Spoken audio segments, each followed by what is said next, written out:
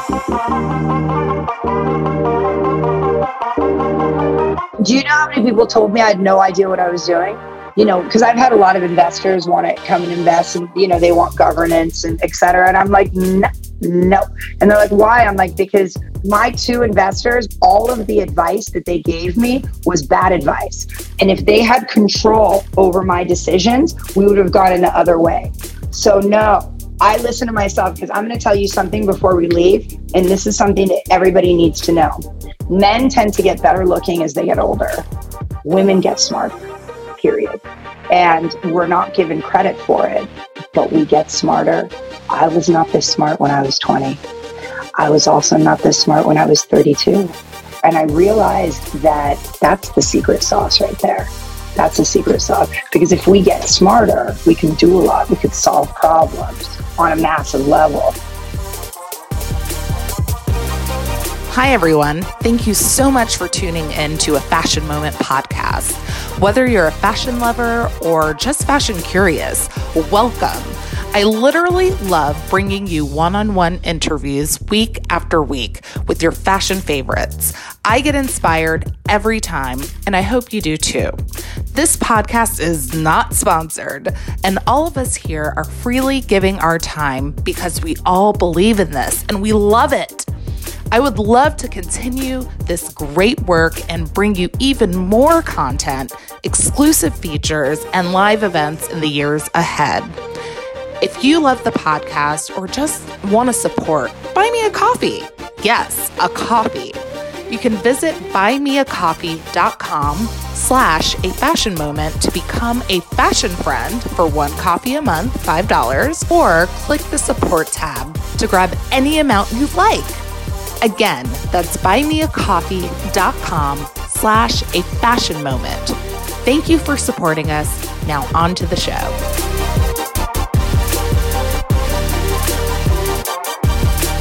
Sahara Lotti is an American entrepreneur and the founder and CEO of Lashify, a luxury beauty company that holds over 70 patents and 50 trademarks worldwide. Sahara is known for inventing the Lashify system, the revolutionary gossamer lash, and the fuse control wand. The technology allows for the lash to be placed on the underside of the upper lash, creating a seamless look without damage. I'm obsessed, and this is not an ad. The award-winning lashes have been featured on several celebrities' red carpets and even on the small and big screens. Lashify is everywhere, but I can personally attest that Lashify is more than just a brand. When I was in the throes of postpartum depression and even in the middle of my divorce, just feeling consumed by sadness and, crying in the dark in the wee hours of the night, Sahara's Lashify IG Live would randomly pop up in my feed just in time to lift my spirit and encourage my soul. She always had an amazing playlist with an awesome lash tutorial infused with raw and honest personal stories and life lessons.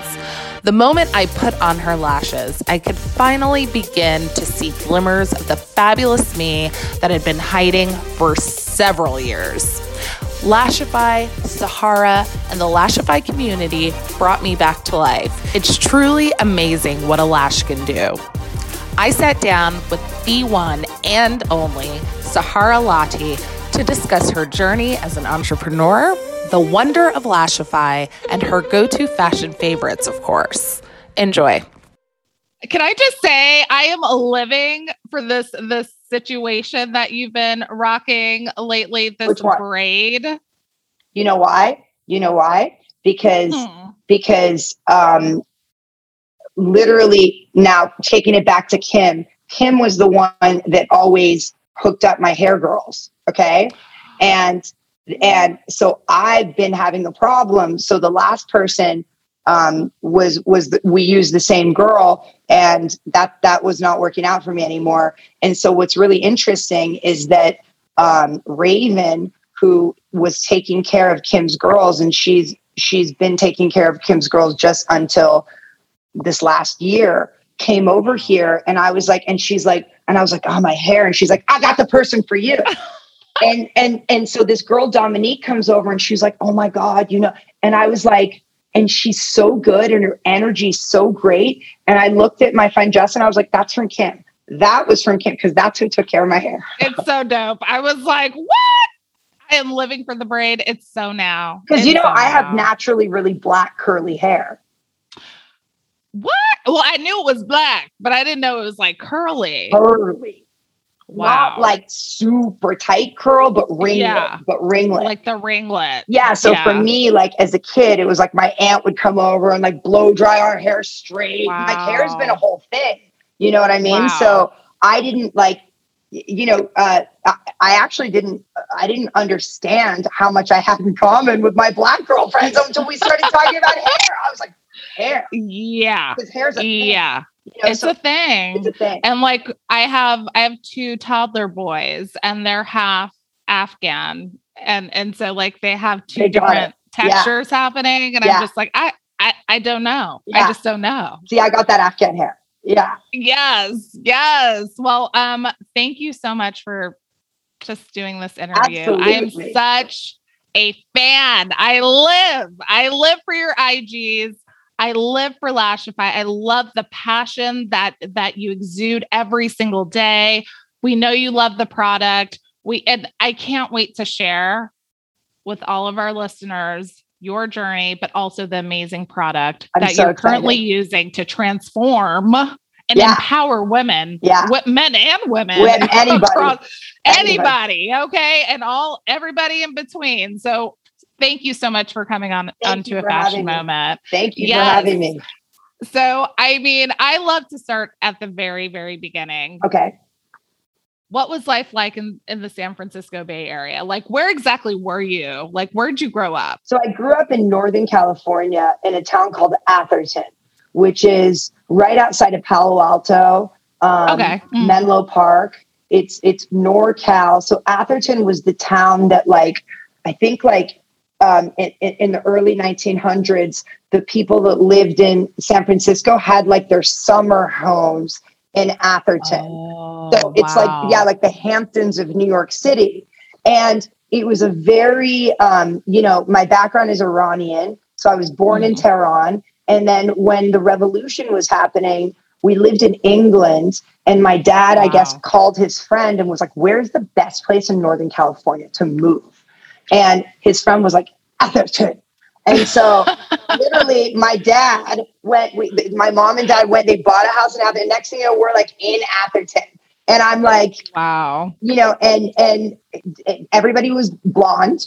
And, there was one Persian family and that was us. There was one black family. That was Jerry Rice from the 49ers. And then there was and then there was one Jewish family and that was the Chates. Yeah. Wild. You mentioned your father a lot in your lives. Yeah. Just about some of the lessons that he's taught you, both personal and professional. Are there a few that really stick out in your mind and some that have been very impactful in your life? Definitely. My dad is a businessman, like through and through. And he supported himself. He paid for his college and his education playing cards. Wow. So he when he was a kid, I guess, they didn't have a lot of money and his mom had like some apartment or something. And my dad would have to ride like 100 miles on his bike to get like $20. Wow. And so one day on his way home, these guys were like, hey, we're playing cards. Like, why don't you bet? And so my dad bet it and he lost it. And so then he had to go home and his mom's like, where's the rent? He's like, oh, they didn't give it to me. And so I guess this went on for a few months. And then when his mom found out, she like whipped his ass. And then he was like, I'm going to learn how to play cards. So what's funny is that's how he taught himself. And, he's an engineer, but, I didn't go to school for business. Like I wanted to be an actress. I wanted to be like, and I just knew I had to do something that was out there.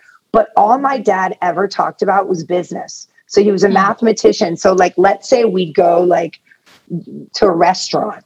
He would like look at this and be like, how much you think this costs to make? How much? Look at how much they're selling it for.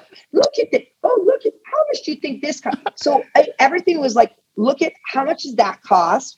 Look how much we can sell it for. And so it was always about business. And so, I always would, I can't explain it. It was like constantly money, business, talk, business, deal, this, that, how much is that? What's that worth? Oh, that's not worth it. And so what I realized is that you learn what you hear, right? You learn what you hear. So if you're growing up and there's a lot of struggle, that's what you learn. You learn struggle. You learn, man, money's hard. Oh, so hard. Oh, get what you can. No. And so what I realized is that many of my friends didn't necessarily have, they were hearing something different. And so I was like,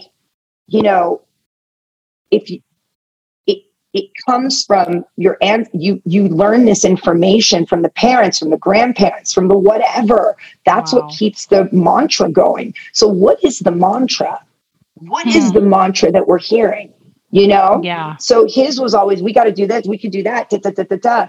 And then there were certain mantras that I didn't like that they were trying to teach me. You know what I mean? I was like, I don't like that mantra. You know what I mean? Like, and so whether it was like, you need to get married, like they didn't, my mom tried to throw that on me a little bit. I was like, we need to stop with that, So he was very, as far as people are like, how do you know how to do this? And I'm like, because I had a dad that was like, he went back where he went and he did what he needed to do. You know what I mean? It's wheeling and dealing and so on. And so, starting Lashify, people don't really know it, but it's like I've been in the mafia. Like I'm literally in the mafia. I'm like a lash mafia. It's true. We're Lashifiends out here. And I'm really curious, the mantra, like, I feel like that's so powerful for people who may have been sort of tapping into the wrong mantra. What would your advice be to them to snap out of that and create a new narrative? Because I'm sure as an entrepreneur, even though you grew up with these mantras, I'm sure there are times when you were in the trenches and you were just like, good God, is this mantra true? Well, listen, listen, I'm going to tell you, there was mantras, any businessman is also somewhat narcissistic in his own way. Yeah. So I had to, like, you're amazing because you're my daughter. You're not amazing because, and I was like, I'm good no matter what. I'm good no matter what, And so I think the biggest thing is if you see something happening in your life repetitively, blame yourself and fix it. Okay. If you see something happen, if you're like, damn, I keep getting in bad luck. I keep dating men that just, what's up? Look in yourself, find what's in you that is bringing this in, take the responsibility, because the only person you can change is you. So if you're focused on like, man, he was mean to me, no, you'll never change them, but you can change yourself. So you stop accepting that and you don't want that anymore. You know what I mean? One of the number one problems that I see with people is that they have the mantra of, I better get what I can. I better get what I can. I better get what I can. So let me give you an example. Yeah. Someone comes to do my hair, right? Maybe she looks around, she's like, damn. I'm like, cool. We do it great. We all know how much a braid costs. Okay. Yes.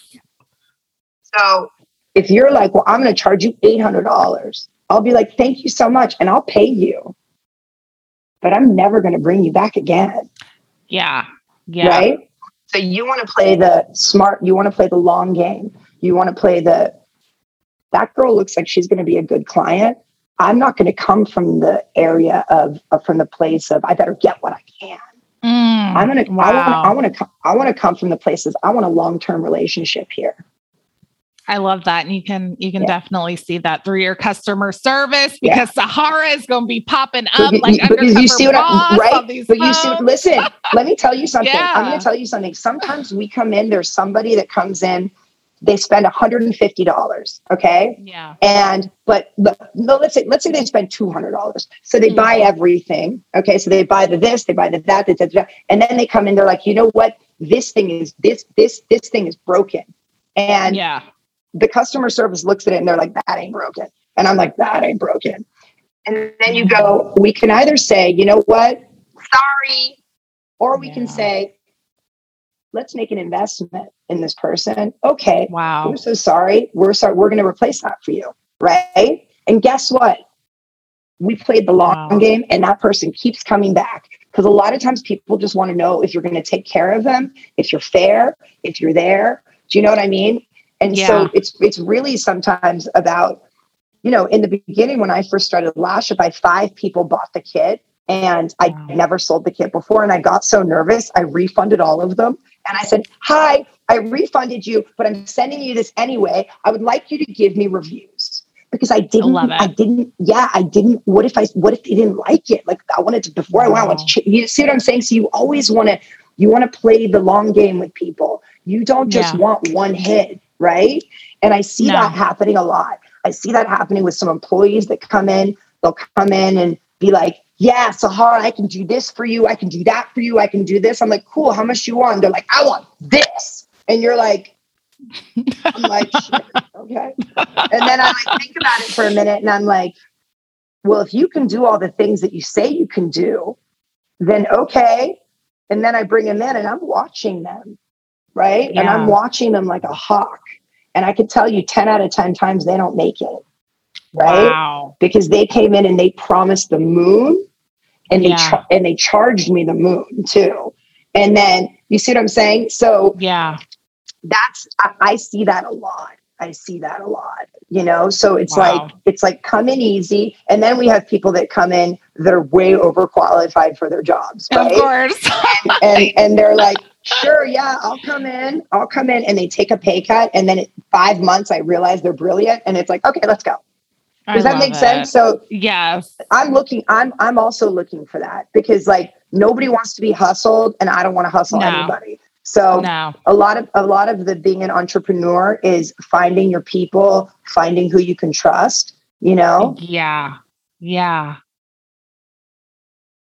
Well, let me step back, because you were giving so many great nuggets about business, but there was a road to getting here. So you were acting, and I was digging. I was like, let me find Sahara's old like films. And it was like, oh my God, you had the curly hair. You're good. I'm a good actress, man. You are a good. I was like, oh my God, like she is killing it. So like, what was like, how did you end up, you know, acting and then getting into Lashify? Like, so basically it all started like this. I went to school in San Diego for a year. I hated it. And then I said to my dad, if you let me be a theater major, I'll get straight A's. And he was like, okay. So I got into USC. I was a theater major and a cinema minor. I killed it. I was in acting class at the same time. And the acting game is very like, you know, I was a good actress, but I did Groundlings for a little while. And I realized that I was funnier when I just played myself than if I played a character. So then in acting class, we needed to do scenes. And so I had written a play at USC. So I started using the scenes from my play, and people were like, where'd you get this? And I was like, oh, Samuel French bookstore. And so then people would go to the bookstore and they couldn't find it. And I was like, okay, fine, I wrote it. And so then a manager was in the group and was like, you know, I manage writers, and, you know, you're a really good writer, and like, come in for a meeting. So I went in, and then the head manager was like, hey, take this. Can you do something with this script that someone wrote a few years ago? So I rewrote it for 2 weeks. And then we ended up selling it to Universal for like $500,000 or something. And I was like, whoa, I'm going to be a writer now. And so, you know, once I started making money, and what I liked about writing is there was more power to it. Like as an actress, like they wouldn't even say hi to you at an audition. There was very little respect. And then when you went in for a writer's meeting and, you rolled up into the studio and they were like, "Hi, Miss Lottie, can I get you a glass of water?" And I was like, "Thank you so much." And there was more respect and I liked that. Yeah. Now at the time you couldn't start your own show. So if at that time, if YouTube was around, I would have probably been a YouTuber, and then, so then I got into the writing game and, I got a 3-picture deal with Fox and every one of my movies went into turnaround. And what that means is that the studio pays you, but they don't end up making it. Now, what's really interesting is my goal was to sell scripts. That was because my dad was like, nobody can, only 1 in 10 billion people can do that. And I was like, I'm going to do it. So all I thought about was selling scripts. And so if you look at the trajectory of my career, I sold a lot of scripts. I was never thinking about making the movie. I was just thinking about selling the scripts. And so what was interesting is that one of the studio executives said to me, all good writers want to be directors. You don't want to be a director? And I was like, I don't know.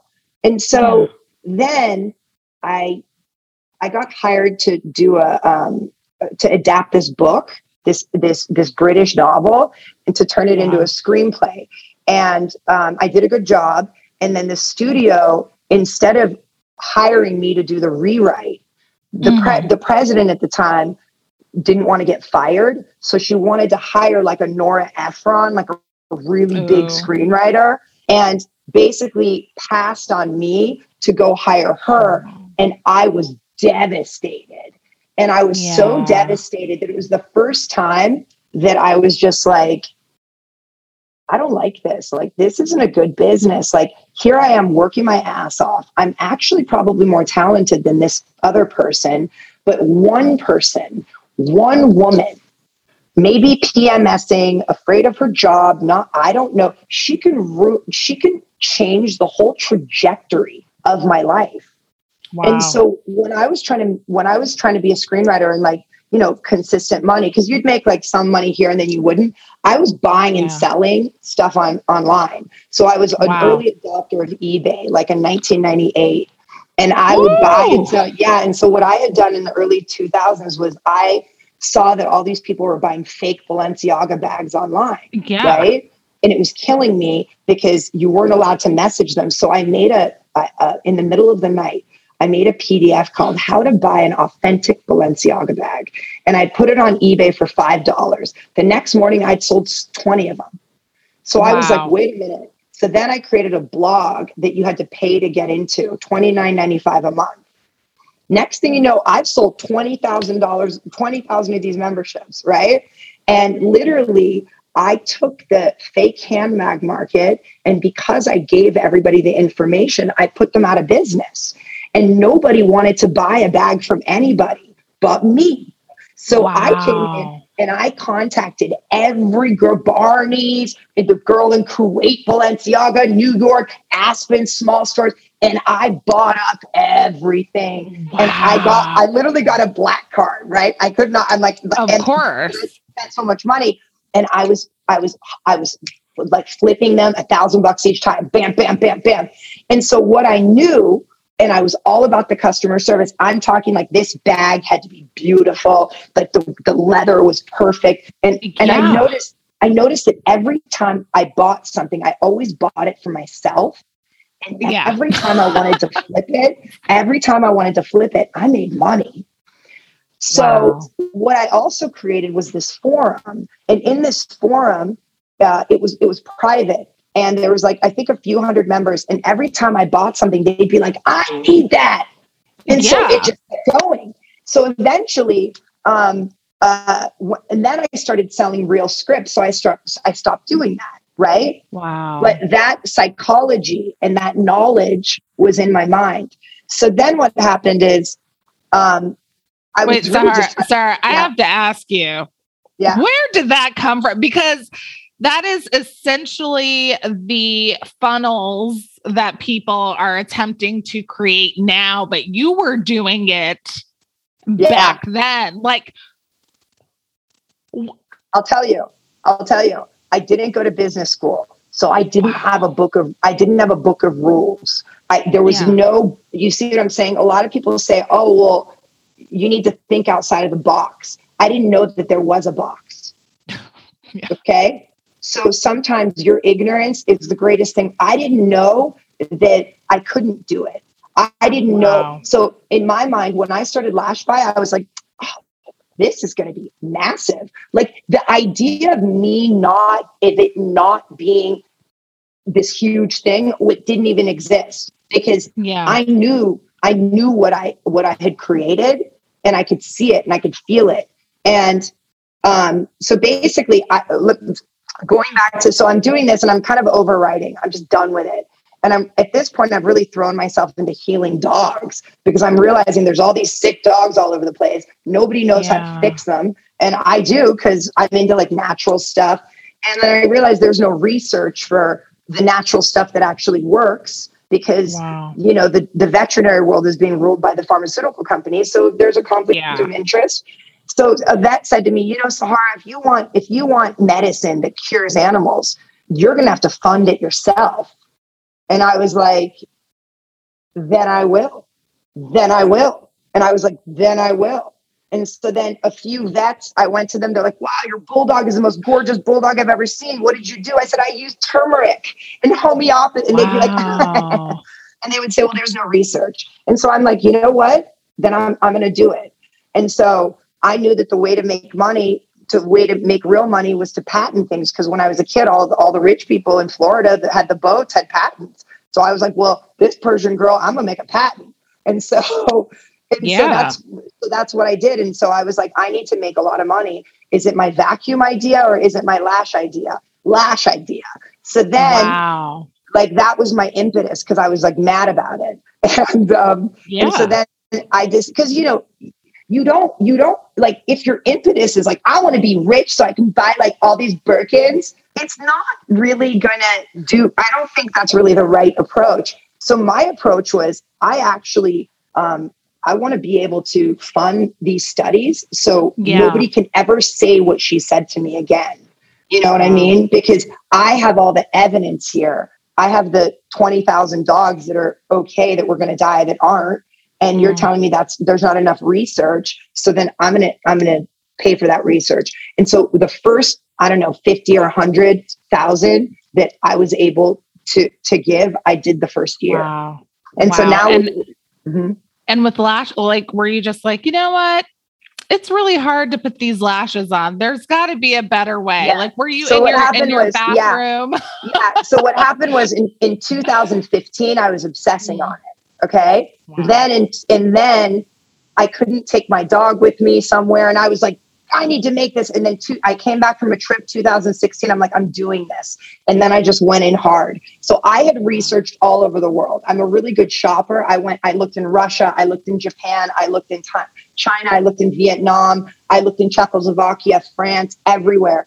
This thing that I kind of had envisioned in my mind didn't exist. And it started to like bother me where I was like, it's got to be there, because I was seeing it in my mind, but it didn't exist in reality. So then I was like, well, how do I make this thing? So then I had clay and and then I knew how to melt gold. So I started making like my first wand, and it was just like, and then somebody was like, you need a CAD designer. I'm like, what? Yeah. CAD? Okay.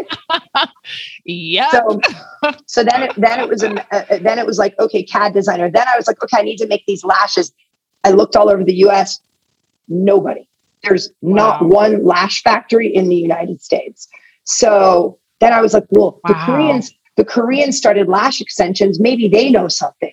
So I went to Korea only to find out they know nothing except that PBT is the fiber we need, because it was invented by the Koreans. The PBT fiber is what we use for Lashify. And so basically, I learned about PBT, and then I came back home and I just started like melting things and and it was weird. It was almost like I was, like in a meditation where I was like, I got to crack this. And then when I finally made my first lash, I remember I put it on and I looked in the mirror and I was like, my friends are going to freak out. And what's weird is I only had one friend that used lash extensions. Wow. But I was like, I remember saying, my friends are going to freak out. And I was actually referring to like this collective that was eventually going to be my customer fan base, because I still work for that same energy. Does that make sense? I still do it. Every day. I still do it for that. And when I tell you, like, that's what keeps me going. If you want to know how we've been so successful, that, because really my goal is when I hear these stories of like people telling me they have like, agoraphobia, haven't left the house for 5 years. They put on Lashify, they left for the first time, or somebody that just got over cancer, massive depression, put her lashes back on and like feels like she's alive again. Like that stuff is really real. And it's really what life is about. And it's what keeps me going. Because man, there is a lot of stress, I know.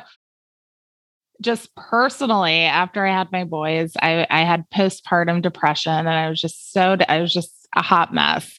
And my cousin, she was like, you should check out Lashify, and you are just going to love the woman who runs it, Sahara. She's amazing. And I was like, okay. Like, I'm like, I go to the store, get my lashes, like, and I've seen some other stuff on Instagram. Like, okay, I'll check it out. I checked it out and I was like, oh. And I was like, and you were like doing a tutorial, and I was like, oh, this looks easy. So I bought some. And when I tell you, it's like, it was just like, it just instantly lifted my spirits. And I felt beautiful again. Yeah. For the first time in a really long time. Isn't that weird? It was so powerful. It's just like a lash. Yeah. Just a lash. Because what it does is, we have these lashes that, first of all, are made with love. Like there's a real intention behind that lash, but also it's so beautiful because I am very picky. I am like a very OCD, like, you know what I'm saying? And I really think in different ways, and the lash alone, when you look at it, it's beautiful. And then when you put it on your eyelashes, you're like, now that's me. That's right. That's who I am. Seamless. It's seamless, y'all. Yeah. And you so go ahead. Yeah. I was going to say, you literally feel like a better version of yourself. Yeah. My friend Kim used to always say to me, I'd be like, what about wig? She's like, no, can't do the wig. And I would be like, why? She's like, she would go, the wig messes with my head. It messes with my head. Mm-hmm. And that's what the strip lash, for me, strip lash is a wig. That's not mine. That's not mine. Nope. Like when I get a sew-in, that's mine. Yeah. Okay. Yeah. But a wig is not mine. Right. No. And so that's what this is it's an extension of yours, and it's yours. Right. You don't feel like a fake. You don't feel like, you know what I mean? It's the same psychology. Yeah. Yeah, absolutely. So the name Lashify. Yeah. Where did that come from? Were you just like, so believe it or not, the first business that I was like thinking, I thought I'd call it Pimp My Lash. Okay. I thought that was like amazing. So fun. I start, first it was going to be like this small thing called Pimp My Lash. I was just going to make a watch. Okay. So I was going to do that. Then, I hired Sasha to do my logo, and she was like, Pimp My Lash. And I was like, yeah, it's going to be so funny. Pimp My Lash. And then, cause I thought I put it on Amazon, and she was like, and I'm like, okay, fine. I'll look for another one. So then I was like, Lasha. And then I was like, Lashify. And then I go and I see that the website's available for sale. And I was like, okay, I'm buying it. So then what happened is she made me a logo. Wow. And she made me 3 logos. And once she made me this one logo, the Lashify logo, but the S was different. And I was like, yeah, that logo. And then I looked at it and I was like, no. This is a system. This is a system. This isn't just a wand. This is a system with a whole thing. So it was like that then took me to the next level. And then I was like, okay, now once I did one thing, then I kept pushing myself. No, let's see if we can do this. Let's see if we can do this. And the last was the lash, because the lash, I could create them myself in my lab. But how do we get 1,000 workers who have never made this kind of lash before make this lash? So that was the most difficult aspect of bringing Lashify to market, was the teaching people that have been doing something for 100 years how to think about it differently. You know, so they were like, "Why are you trying to make this so thin? It's going to break. You're going to ruin it or waste money. And we're going to get bad." I was like, because I didn't want to tell them how you apply it. You know what I mean? Mm-hmm. So then I could feel, I don't know, I can't explain it. Once I could feel the energy around it, and I just kept going and going. So then that's how it all sort of happened. And then amazing. The rest is history. I love it. And just for the people who may not know exactly what Lashify is. Okay. What's the elevator pitch? Okay. So the elevator pitch is that it's lash extensions that you can do yourself. So what we did was, previous to Lashify, there were single to single lash extensions. And so the technician comes in and glues them one by one on your lash. If they glue it to 2-3 lashes, it's going to rip out your lashes, because we're using a cyanoacrylate, a hard glue. So my innovation and my idea was, if we take multiple clusters and we melt or heat or fuse them together, we can create little segments of lash extensions that the base has to be incredibly flat and thin, because that way it can stick underneath your lash. But we need a tool that is shaped to your lid, that is going to fuse them down the way that they would sit on your lash. And so basically with Lashify, we come in and our technicians pre-make these PBT fibers that are made in multiple clusters that look like the way the natural lash will grow. And then you come in, you apply them underneath, and you fuse them, just like pin the tail on the donkey.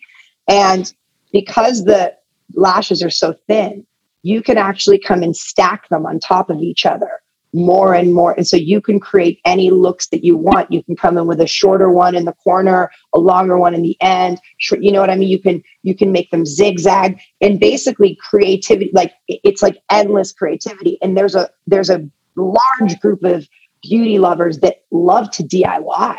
They like to do things themselves. And so this was like, all of a sudden they had this magical ability, because we needed the lash, we needed the bond, we needed the tool. Okay. As long as we had those three things, we never had to go to a lash tech again. And the thing is, I loved my lash extensions. I didn't feel like I was cute without them. But the problem is that they weren't lasting a long time. And I couldn't drive to Koreatown every day, sit in traffic for an hour. It was a lot. And I was like, when I started it, I was just thinking about, what can I use to have a fill so I don't look crazy? You know what I mean? And so that's that's basically what Lashify is. So we've out innovated the strip lash technology. We've out innovated the lash extension technology. So technology, at one point we had brick cell phones. Now we have iPhones. It's very similar. And so when you come in with a disruptive company or a disruptive concept, nobody trusts you. Everybody hates you.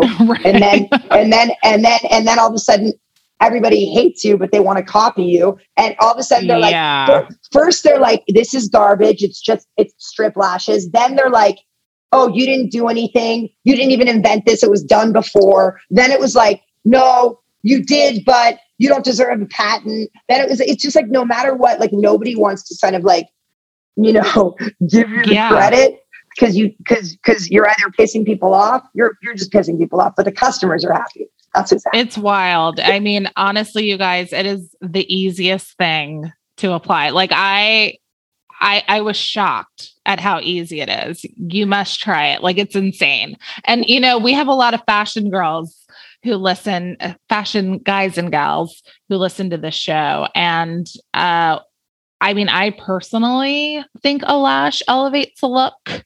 Yes. Do you have any suggestions, especially with Fashion Week going on? I know like you have your lash maps and, different combinations and creative layering. Yeah, we're actually, what are we, we're going to be, what are we doing in Fashion Week? We're doing something. We're there. I know Justin is flying in next week. Amazing.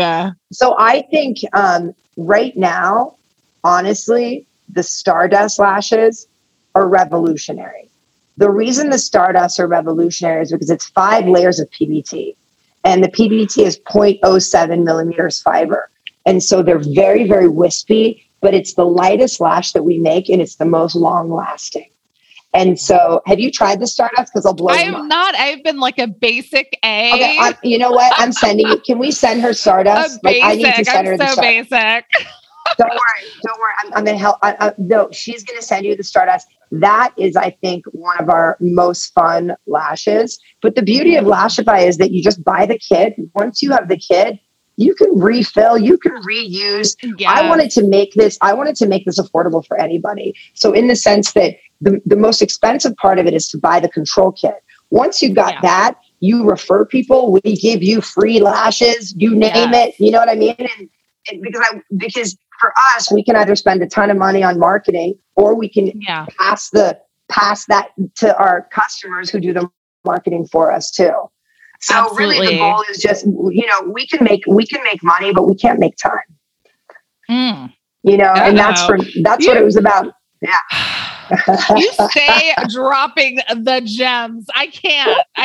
No, you guys, I swear, like I will be like up late at night. The boys just, they've finally gone to sleep. And I'm just like, oh, it's been such a long day. Then I look at Instagram and I'm like, oh, Sahara's doing lashes. And I just turn it on and it's just so much fun.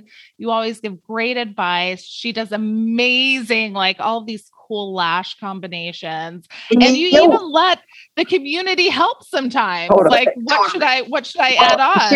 Here's what's funny. Okay. So listen, daytime starting at 8 a.m. all the way through. It's like meeting after meeting, business, da. My way of relaxing is going online and doing my lashes. And sometimes I'm not even like, sometimes I had a couple of drinks. I'm like, hey. I know, just like, hey, Afro beats. Right. Like I've got my beats going. Her music is bomb, y'all. Like they have a Lashify playlist, which we will add in the show notes because it's popping. But well, you know why? So, like I said, I grew up in Northern California and there was a station called KITS. And at midnight, every night they had dance hall hour. And so when I was a kid, that's what I would listen to starting at around 9 years old. Every night, midnight dance hall hour. Okay. So by the time I was 16, I was obsessed with Pata Bantan, Yellow Man, Burning Spear, Black Uhuru, Steel Pulse. I was like going to Santa Cruz, you name it. Like I was really into that. And so what's interesting is that's always been, first it started with like reggae, then it was dancehall, then it was just like Afro beats, but that music lifts me like in a way, and I can't even, it just creates energy. And then I started hearing A-Star's beats and I was like, who is this person? Okay. I'm like, who is this person? So I contacted him or something. And A-Star is massive in the UK. He's like one of the biggest Afro beats artists. And I basically got 5 of his songs from him. And I was like, I'm going to play these. I'm going to do it. And so we made a deal. And so I play that music all the time. They're not going to kick me off Instagram. I got the rights. Okay. I cannot. I love it. Really quickly. What is your sun sign? Gemini, Libra rising, Scorpio moon. You're a Gemini? Yeah. Gemini. Oh my God, me too. Really? Yeah. I knew it. I'm a Leo rising, but I have the Cancer moon. That's good. That's a good moon though. I have a lot in Cancer too. I know, but I have a lot in Cancer as well. No, it's good. It's really good when Geminis have the other stuff, because otherwise they're like, you know, I know. too shallow. Too shallow. But like sort of that, you know, like when I call it basement mode, when you're just like focused and you're like, I got to get this done. You become obsessed with it in a way. Yeah. But I think it helps you build something. And speaking of building, you have built an amazing community. I think that in addition to the product, you have built this amazing Lashify community. Like, how did you do it? And what is the reasoning behind that as well? Because that takes a lot of work too. Well, remember, it goes back to what I said before about, I knew that in the early 2000s that communities is how I would mostly sell product, right? If I wanted to. And so I knew that I liked communities. And then I realized that, I was doing that forum stuff like early 2000s. I'm like an OG when it comes to the internet. Like I know HTML, I can do a little code. So I've also been like a very like sort of strong personality. So I know how to run forums. I can smell a troll from 5,000 miles away. I myself am a great troll. You can't troll a troll. You know what I mean? And so I was like, so when someone comes in and they're, I'm like, get out, bye. So I'm a very strong personality, and that sort of strong personality is what guides the group. So these are the things I believe in. I believe in equality. I have friends of all different colors, white, black, Chinese, Latina, Middle Eastern, whatever. I'm that's what I'm into. And I don't see, that's it. We all love lashes, period. End of story. We all love lashes. We love to laugh. We love music. We love each other. You know how much joy it brings me when I see, we know this, like you go into these like beauty groups, there's everyone, it's a lot of the same people. The first great review that I got, just so you know, was in Lipstick Alley. If Lipstick Alley gives me a good review, I have never been so happy in my life. Cause I was like, that is wild. Because they will either drag you or lift you. And so they actually lifted me up. And wow. For me, I love the fact that we have white girls posting, we have black girls posting, we have Asian girls. I love that. And everybody's in it and everyone's equal. And it's not, because the issue that we're having is that people don't interact, man. They don't interact in the way that they should. And when I was a kid, I didn't even realize, like I lived in Atherton, and then and I went to Menlo Atherton, and then all these kids also lived in East Palo Alto.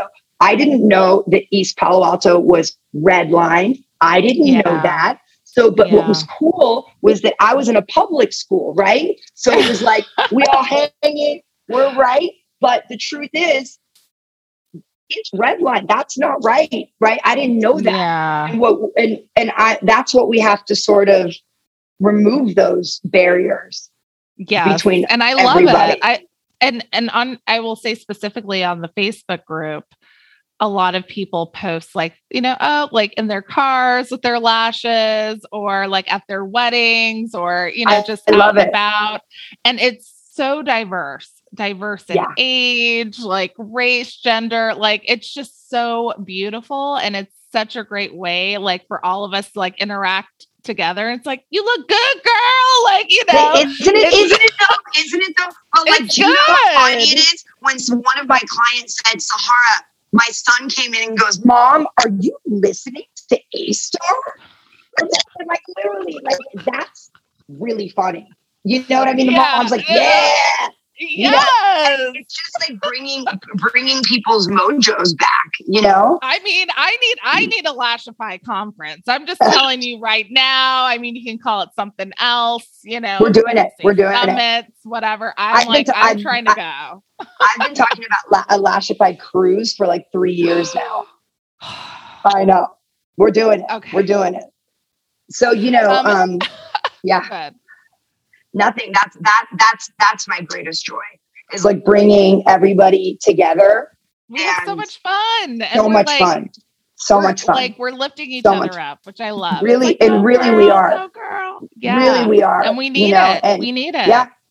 Yeah. And like, we dealt with COVID. We've like that group has been through a lot together. First it was COVID that was like freaking everybody out. Then George Floyd, that was freaking everybody out. Oh my God. Then, you know what I'm saying? So we've gone through things. And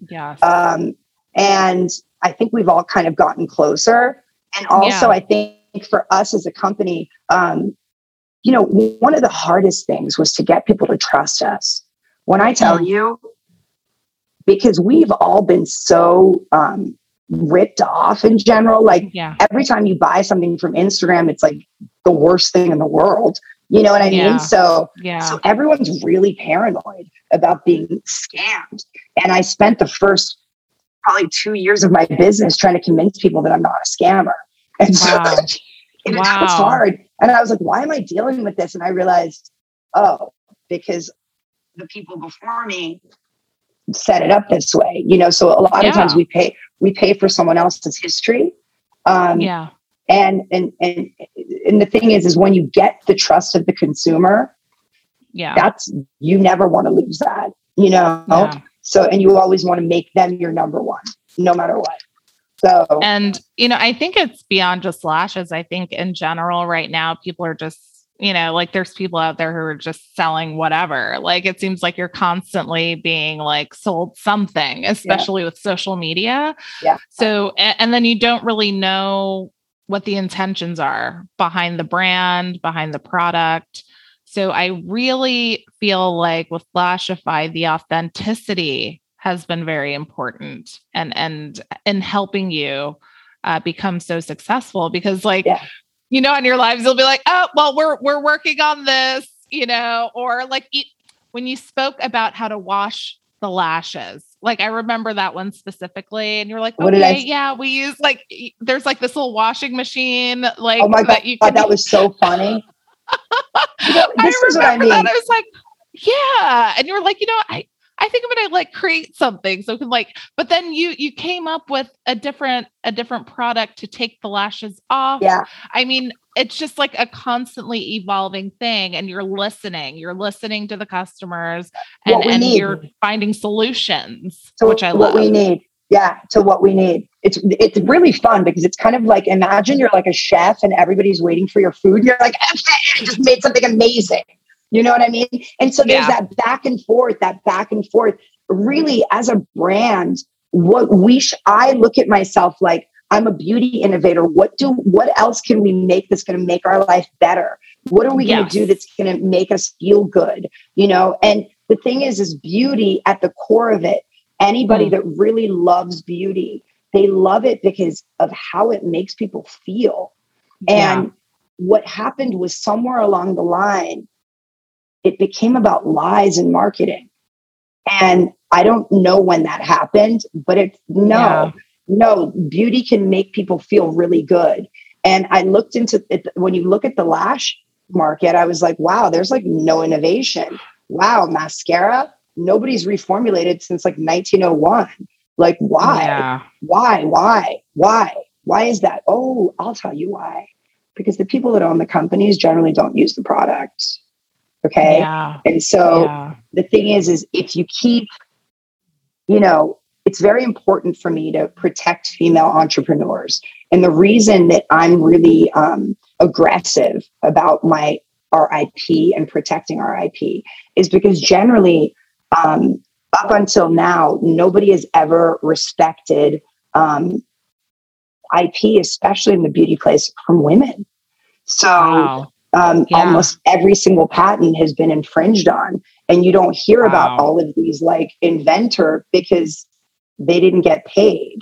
You know what I mean? And so I was like, well, if I'm going to put this much thought energy into this and I'm going to put my soul into this, I don't want to get knocked off. And then I realized that all of these hair extension inventions, all of these wig inventions, all of these every one of them get stolen. So why would people keep innovating? How come we got it? How come we got a guy on the moon? How come we got electric cars, but we can't put our lashes on? Yeah. Because the people that are actually innovating, the ones that actually emotionally need it. They need it so much they're willing to invent it. They're willing to tap in to figure it out. Those people, they're not scientists and patent writers and engineers. They're just people with brilliant ideas. And so I was like, we have to make a change, because how do you build wealth? This through generational wealth. Well, you only build it if somebody can respect what's yours. Yeah. You know what I mean? Yeah, so, absolutely. And you have several trademarks and patents, and we have 105 patents. I mean, how difficult. I think that sometimes people get intimidated with inventions or, trademarks or patents. Like, isn't that hard?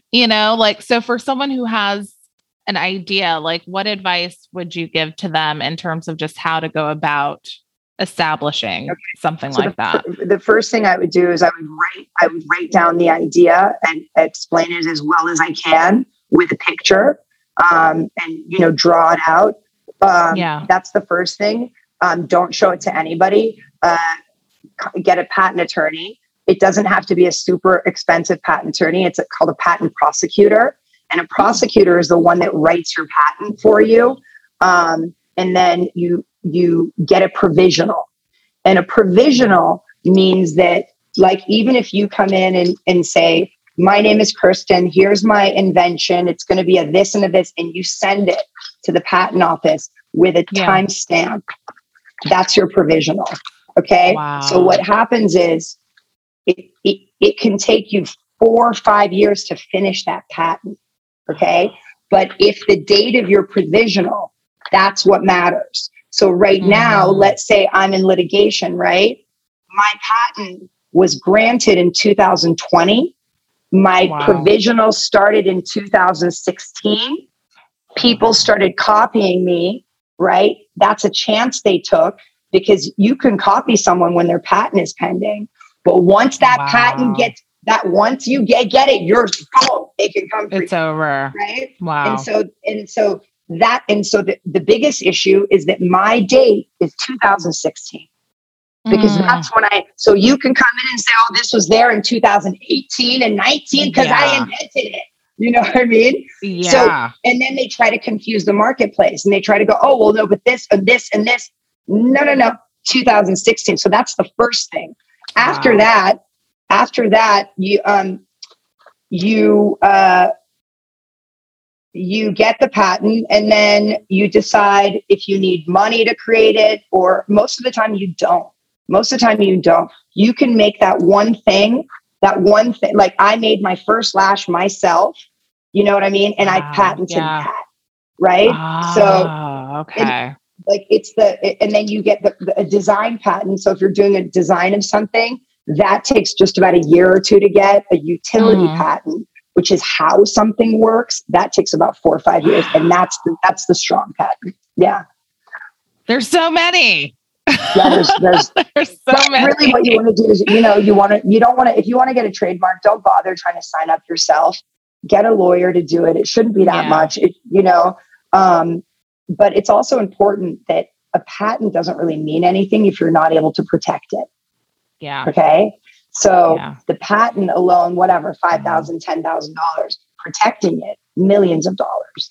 And so that's something that we have to sort of change, because the way that the system is set up, it's very oppressive. No. It's very, it's like the rich are getting richer, because what happens is people like me come and we innovate.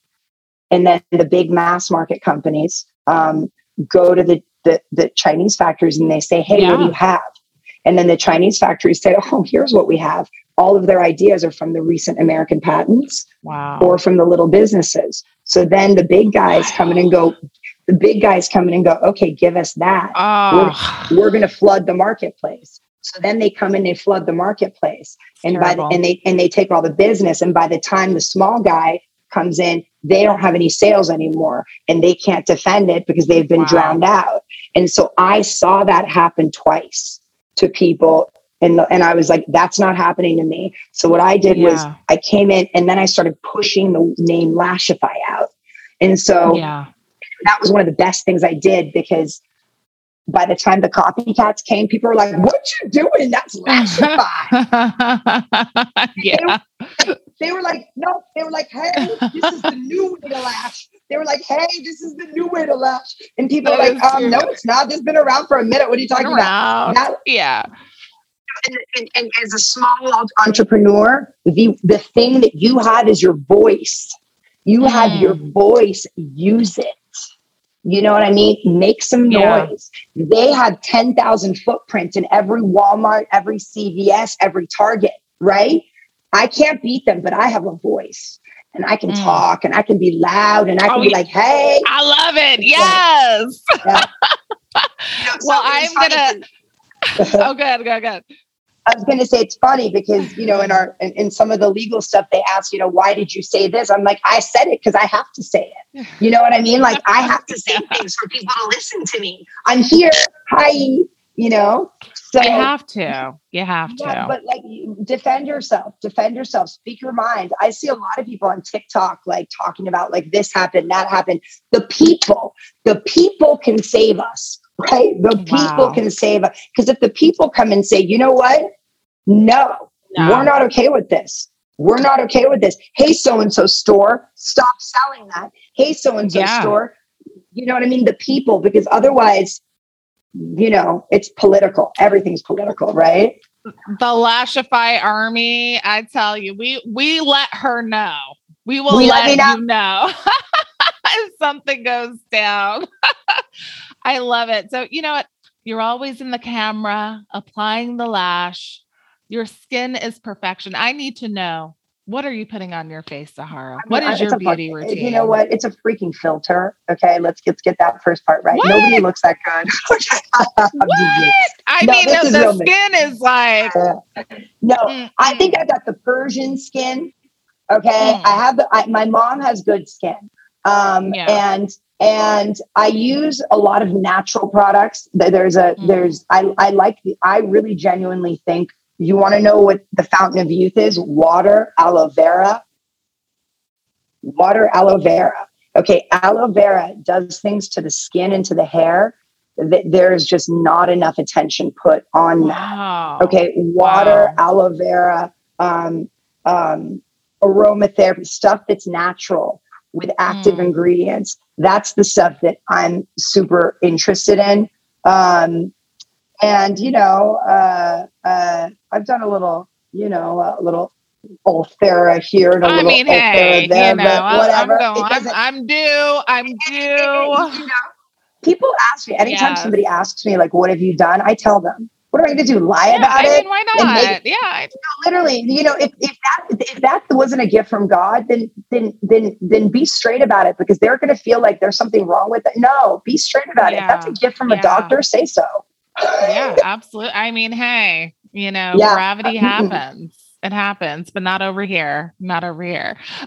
So going into there is I have like all the lives in my head. There was a live where you were talking about a period in your life where you were just like completely drowned in debt, but you were giving us advice on how to shop for the essentials. You were talking about quality versus quantity and being very selective about I remember. So I'll tell you what right you now. choose. So basically, remember when I said like the handbags, right? So I was a luxury shopper. So anytime I made any money, like the first thing I would do, like, listen, if I made $5,000, I spent $5,200. Okay. That was me. Okay. And it didn't matter if I couldn't afford it. The more I couldn't afford it, the more I wanted it. Okay. And so what happened was, at some point I was making all this money writing, and I was buying all these handbags. And then next thing you know, there's a writer's strike and I'm not making money. And so I'm like, oh shit, I got to pay my mortgage. Sell a bag, sell a bag, sell a bag. But here's the thing. If that bag was from like H&M or from Zara, so you have no problem buying 5 bags from H&M or Zara.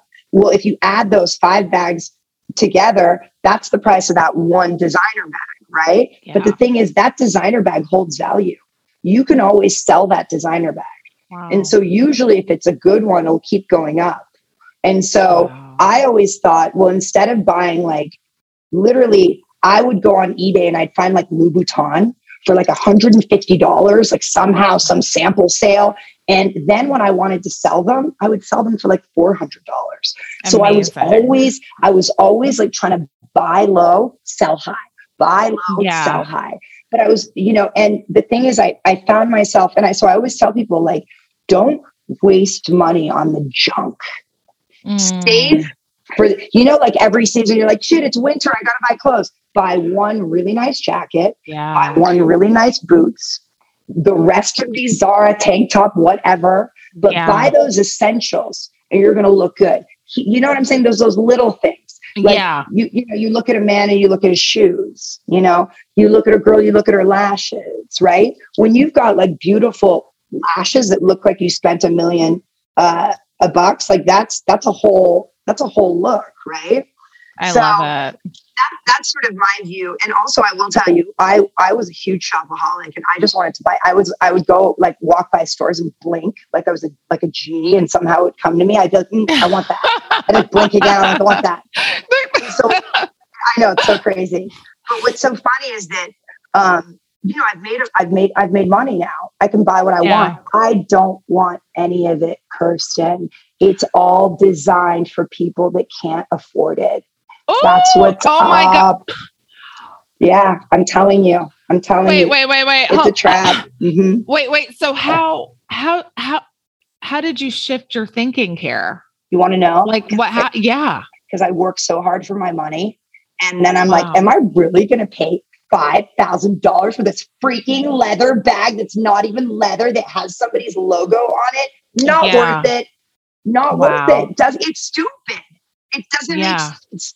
You know what I'm saying? So you want one of them, but I don't need 15 of them. I needed 15 of them when I couldn't afford them. Does that make sense? Right. Like I need it. And so what I realized is that's a trap too.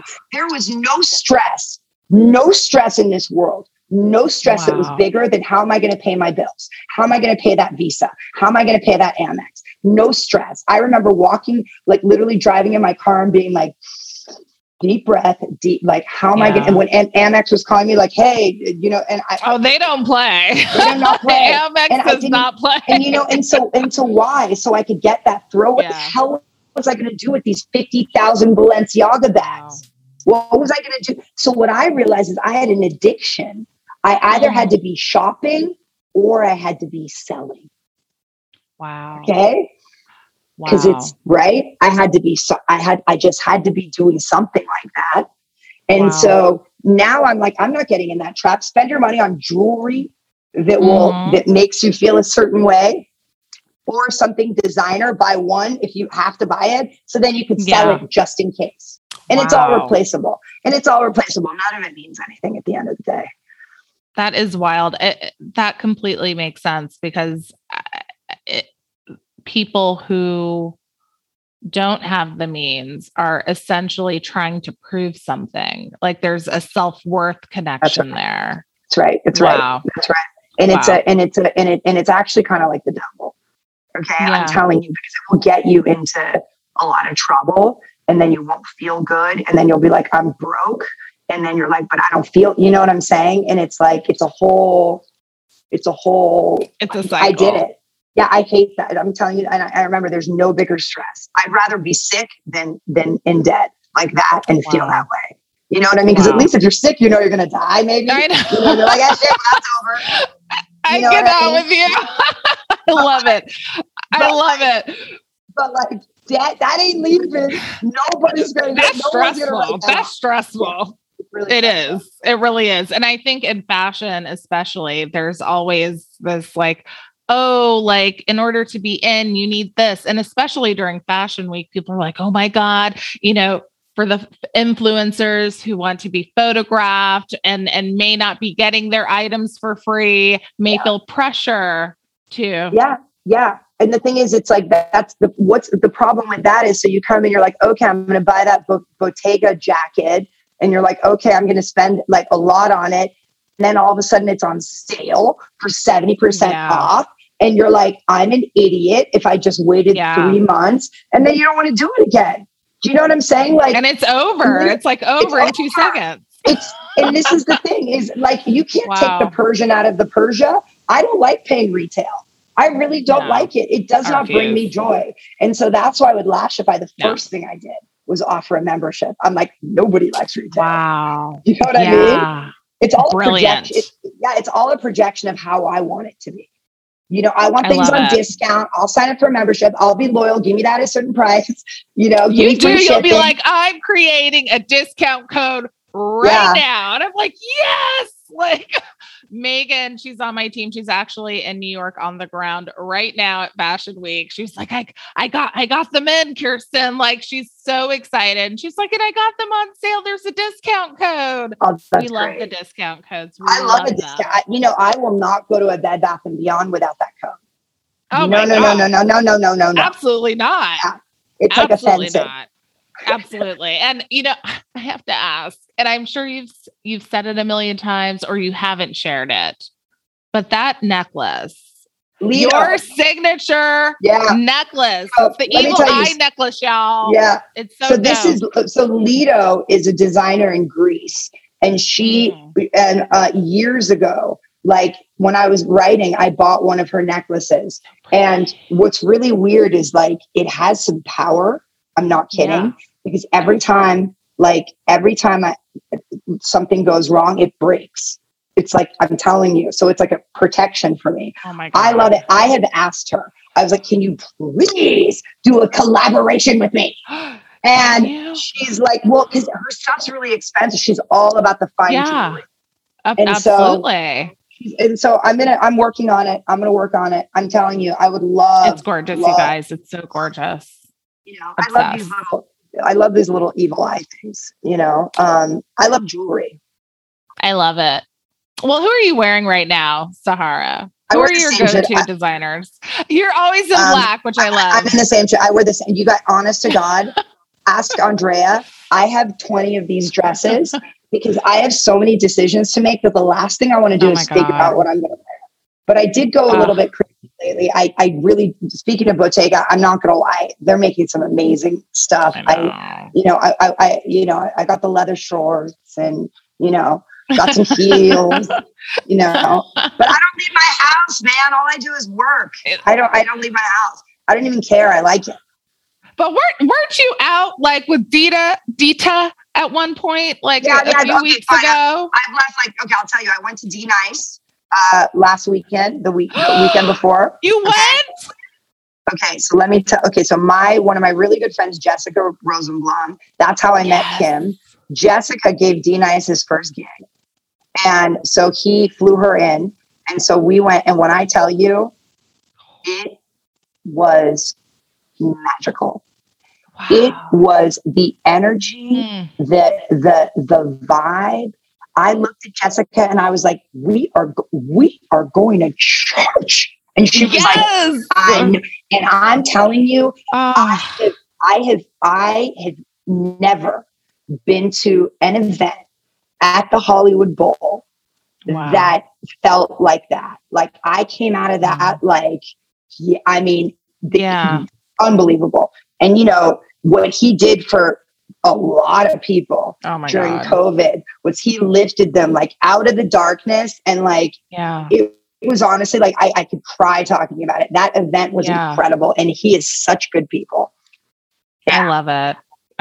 Well, I could talk to you forever because I love hearing you just share, and I will be watching the IG lives, and I would highly recommend that you all check them out because, she's talking about church, with D Nice. But when I tell you Sahara with that necklace, honey, I feel like you ministered to me. You're like, I don't know who needs to hear this tonight, but I'm going to share. And when you do, I was like, like one of your IG lives, I was just like crying in the dark. Like I was going through like a crazy time. And you were like, I don't know who needs to hear this. And it just like spoke to my soul. And I was like, Sahara just took me to church. So you do that as well. You do that as well. You got, this is, it's about being obedient, right?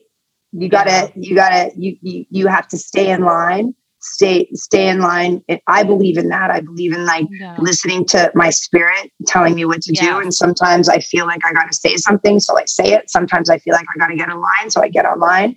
When you do work like this, believe it or not, when you're sort of like the face of a brand, you have the ability to lift people up, or you have ability to take them down. You know what I mean? And it's something you have to take you can take someone down. Sorry. But you know what I'm saying? But it's like, for sure. Yeah, but I take that very seriously. Like I'm never going to get on there. I'm never going to get online and have bad energy. Otherwise I'm not coming online. Does that make sense? Yeah. It's like, you have to be on top of your game and because people need it, and so it's what's beautiful about it is it's back and forth. It's just back and forth. Absolutely.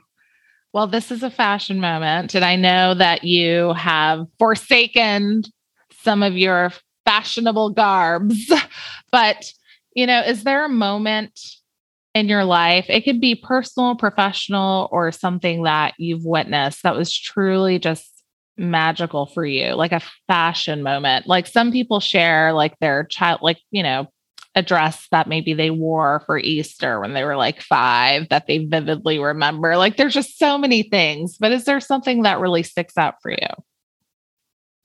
Oh yeah. Okay. So when I was little, I was all about laying in the sun. Okay. You see these gold bracelets that I wear? Yeah. I always had these on. And we were in Greece and there was these summer dresses and they were and the arms were made of chains. Okay. Yes. So fly. So imagine like chiffon and then with like these little chains it was so gorgeous. And so all my life I was looking for that dress and I eventually found one. But I love fashion. I'm a shoe person. I've always been into shoes and handbags. I generally wear all black. Why? Because I like it. Okay. Like I like the color black. I like to wear black. Shit, I look better in black than anything else. I just do.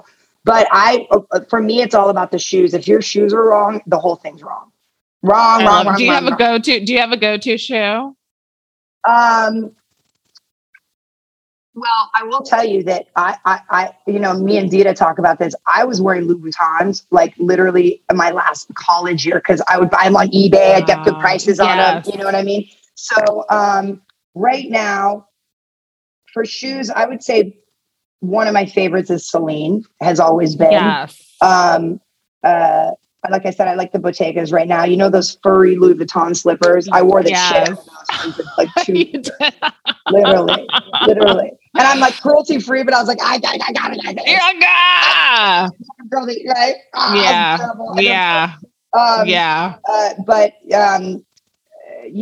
I mean, honestly, I love fashion, but I swear, I am going to Fashion Week in Paris. So I do have my outfits. Yes. Ready for it. Are they done? Are they curated or is it still curated? Well, I was going to hire a stylist and then like I got this stylist and she's like, great. Oh my God, it's going to be so amazing. I'm $5,000 a day. I was like, oh my God. Okay. Thank you so much. Bye. Right. No, I can't give you, cause I was like, I have good taste. Like I just need you to buy stuff for me and then ask me if and then I'll say yes or no. I don't need you to give me a makeover. Do you know what I could buy for $5,000? No, I can't help it. I'm like cheap like that. You know what I mean? Like I'm just cheap like that. It makes sense though. It makes sense. Yeah. You don't need all of that. I'm telling you, even if I make $5,000 a second, which I don't, but I'm saying, even if I did, I don't want to pay that. Like, I just don't, You know what I mean? Like it doesn't, I don't need that kind of help. No. So I don't know, but maybe you could help me. No, I'm actually wanting to do. We'll talk offline. Listen, I'm actually I want a fashion app. I've asked my assistants to put all my clothes inside of a fashion app so I can freaking see what I own. But we will talk offline. Okay. We will talk offline. Yeah. Because I mean, years ago, I'm like, there needs to be something that can do that easily. Thumbnails, switch it around. Anywho, I'm not gonna like let it all out. But you know what's interesting? Like from an entrepreneurial standpoint, at the time, I presented, the entire idea to some venture capitalists, and there were these two guys, and I'm like, I don't know, and they were like friends with my boyfriend at the time, and I was like, so like, do they like it? Like, what's going on? They're like these German twins, and he was like, let me go talk to them. He was like in medicine. And so like they have a steak dinner, and like literally at the dinner, he's like, oh yeah, they're interested. I mean, of course I broke up with him and it didn't it didn't go through, but like, it was interesting to see how women, especially women of color, it's very hard to get your ideas through. And after that, I was like, forget it. I'm done. Forget it. Do you know how many people told me I had no idea what I was doing? Like one of the number one reasons that I won't, because I've had a lot of investors want to come and invest, and, they want governance and et cetera. And I'm like, no. And they're like, why? I'm like, because my two investors, my dad and also someone else, all of the advice that they gave me was bad advice. And if they had control over my decisions, we would have gone in the other way. So I listen to myself, because I'm going to tell you something before we leave. And this is something that everybody needs to know. Men tend to get better looking as they get older. Women get smarter. Period. And we're not given credit for it, but we get smarter. I was not this smart when I was 20. I was also not this smart when I was 32. You see what I'm saying? Like I'm only, and I realized that, and I started looking at other, and I'm like, you know what? That's the secret sauce right there. That's the secret sauce. Because if we get smarter, we can do a lot. We could solve problems on a massive level. So amazing. Yeah. I love it. One last thing. Idea. This is it. By the way. Oh no. You got to do that. I'll send it to you. I will email you. I'll email you the bullet points. But that aside, I have to ask you, because when I was doing my research on your life and amazing accomplishments, I noticed that there was a picture of you and Kim Porter, and I said, "Excuse me? Yeah. Excuse me?" And she had like given me my first fashion internship. Like that was like my first real thing. What do you mean? Explain that. Where? Yeah. So I went to Howard University in DC. Okay. And, I wanted to work in fashion my whole life. My parents were like, no, you're going to study business. They were like, you're going to study international business. So that's what I did. And so a friend of mine was like, yeah, Congressional Black Caucus, they're having a fashion show and Kim Porter is looking for interns. Like, do you want to come through and help? I was like, sure. And I went, and she was just like, all right, style the men's section, go over here, do this, do that. I was just happy to be there, to be working in fashion. She called me, she's like, the girl with the hair. That was my name, the whole girl with the hair, because I had this, natural hairstyle. And she was just so phenomenal and just so nice and just amazing. And I saw that you were at a dinner with her years ago, 2016. And I was just wondering, do you have any memories of her, and what was she like? Kim was, so Kim and I became friends. I think it was 2014 or 15. I don't know. And we met through Jessica Rosenblum. And Jessica Rosenblum had, she started the White Party with Puffy, and used to manage like Master Flag and like, just, she was in that scene. She was like, you got to meet my friend Kim. She's like, because you guys are going to love each other. And so Kim had just moved to LA, and then we met and we literally became like BFF. And she would drive over the hill and she would come over for like 3-4 hours, and we would just talk, and we talk about like deep stuff, and we talk about her relationships and my whatever. And to be honest, she like would be like, let's go here, let's go there. And I always flaked because I was always working on Lashify. Oh, yeah. And then she came over and I was like, Kim, you got to see this lash. And I put it on, and it was the blue lash. And she puts it on. I have the picture on my phone. And she was like, Kim did this thing where you'd go, do you like it? And she'd go, like really dramatically. And she did that speechless thing. And so and that was the first person I ever put the blue lash on. And so it's called the Royal Kim. It's called the Royal Kim blue lash. Oh my goodness. Yeah. And so, before she, I like to say, transitioned, she put her niece with me. And so, and she set a lot of things up. She was the most magical. I really, she walked into a room and you were like, whoa. And the greatest thing about her is that she loved God, and she loved being Black. She loved, when I tell you, and that's how I know so much about, like, she loved, like, I'm telling you, you'd never seen somebody with more beautiful hands, more beautiful feet, gorgeous, more beautiful skin, the most beautiful teeth. Every part of her was like stunning. And let me tell you, when she left this earth, that was one of, for me, the hard, like, because I loved her. Like, it was hard to meet somebody that was that dope. You know what I mean? That really was a woman. And like, what I loved about her, she knew she was fine. She knew it. She would watch, she'd take her camera. She'd be like, look at this. And I was like, and she was funny and like the funniest. And she loves her boys. Like, all she would talk about is Christian and Quincy and the girls, and like, she just loved them. And, that was like, oof, that one was hard. That was, and I mean, that one was hard, and I was doing a live, and like, I just like freaked out. But yeah, she was the most special person in the world. Really 1 in a billion, everything that everybody possibly thinks about her. She was that. And she should have gotten a lot more attention in this life. And she, and at least now everybody knows. But so that was a Warhol event that we went to.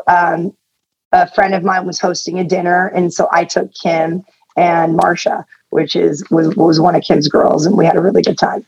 Yeah. I love it. Well, thank you so much for sharing that. Thank you. I actually love that you know her. It was so fun. She was so nice. Yeah. She was like, all right. She was like oil down the models. I was like, okay. Like, like, of course they were the Sean John models at the time. And so they're like, I'm like, whatever. What was the greatest thing about her? What was really the greatest thing about her was that she was so freaking down to earth. Like, she was so down to earth that I was so used to Hollywood. Like, she was Southern. Okay. She was like very old fashioned. Like, if you were going to date her son, you better make him breakfast in the morning. Okay. If you don't, I'm going to tell you something about it. No, she was like that. And you know what I'm saying? And she was like, nope, the girls are too young to do their hair. You know what I mean? She was just great. And we just had like a really great, kind of like a personal sort of, relationship. And I loved her. That's so dope. That's so dope. I do. So blessed. So blessed. Well, thank you so much, Sahara. Thank you, Kirsten. This was so much fun. I can't wait to hear about your app. Yes. Thank you for having me. I mean, listen, I'm like, I will just give it to you. Like, here, like, do your thing. Like, I just feel like it needs to happen. You know, it'll make people's lives easier. Okay, and let me tell you. So, and I want to tell you this: if any of you are thinking of starting a business, the number one thing before you think, should I do it? Should I not do it? Is ask yourself, how does it help the world?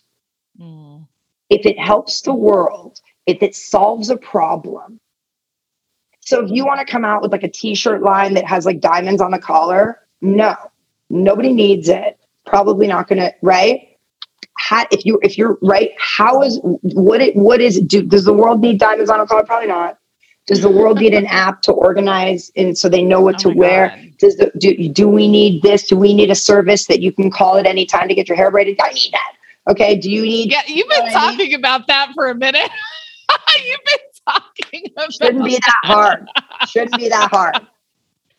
Thanks, Glam Squad. What about somebody who knows how to braid hair? Oh my goodness. Thank you so much. This is like the highlight of my day. Like, thank you. It's been a long day too. I was like, such a pleasure. Like, Sahara's going to be like, I'm excited. This is like, I've been waiting. So thank you. Thank you.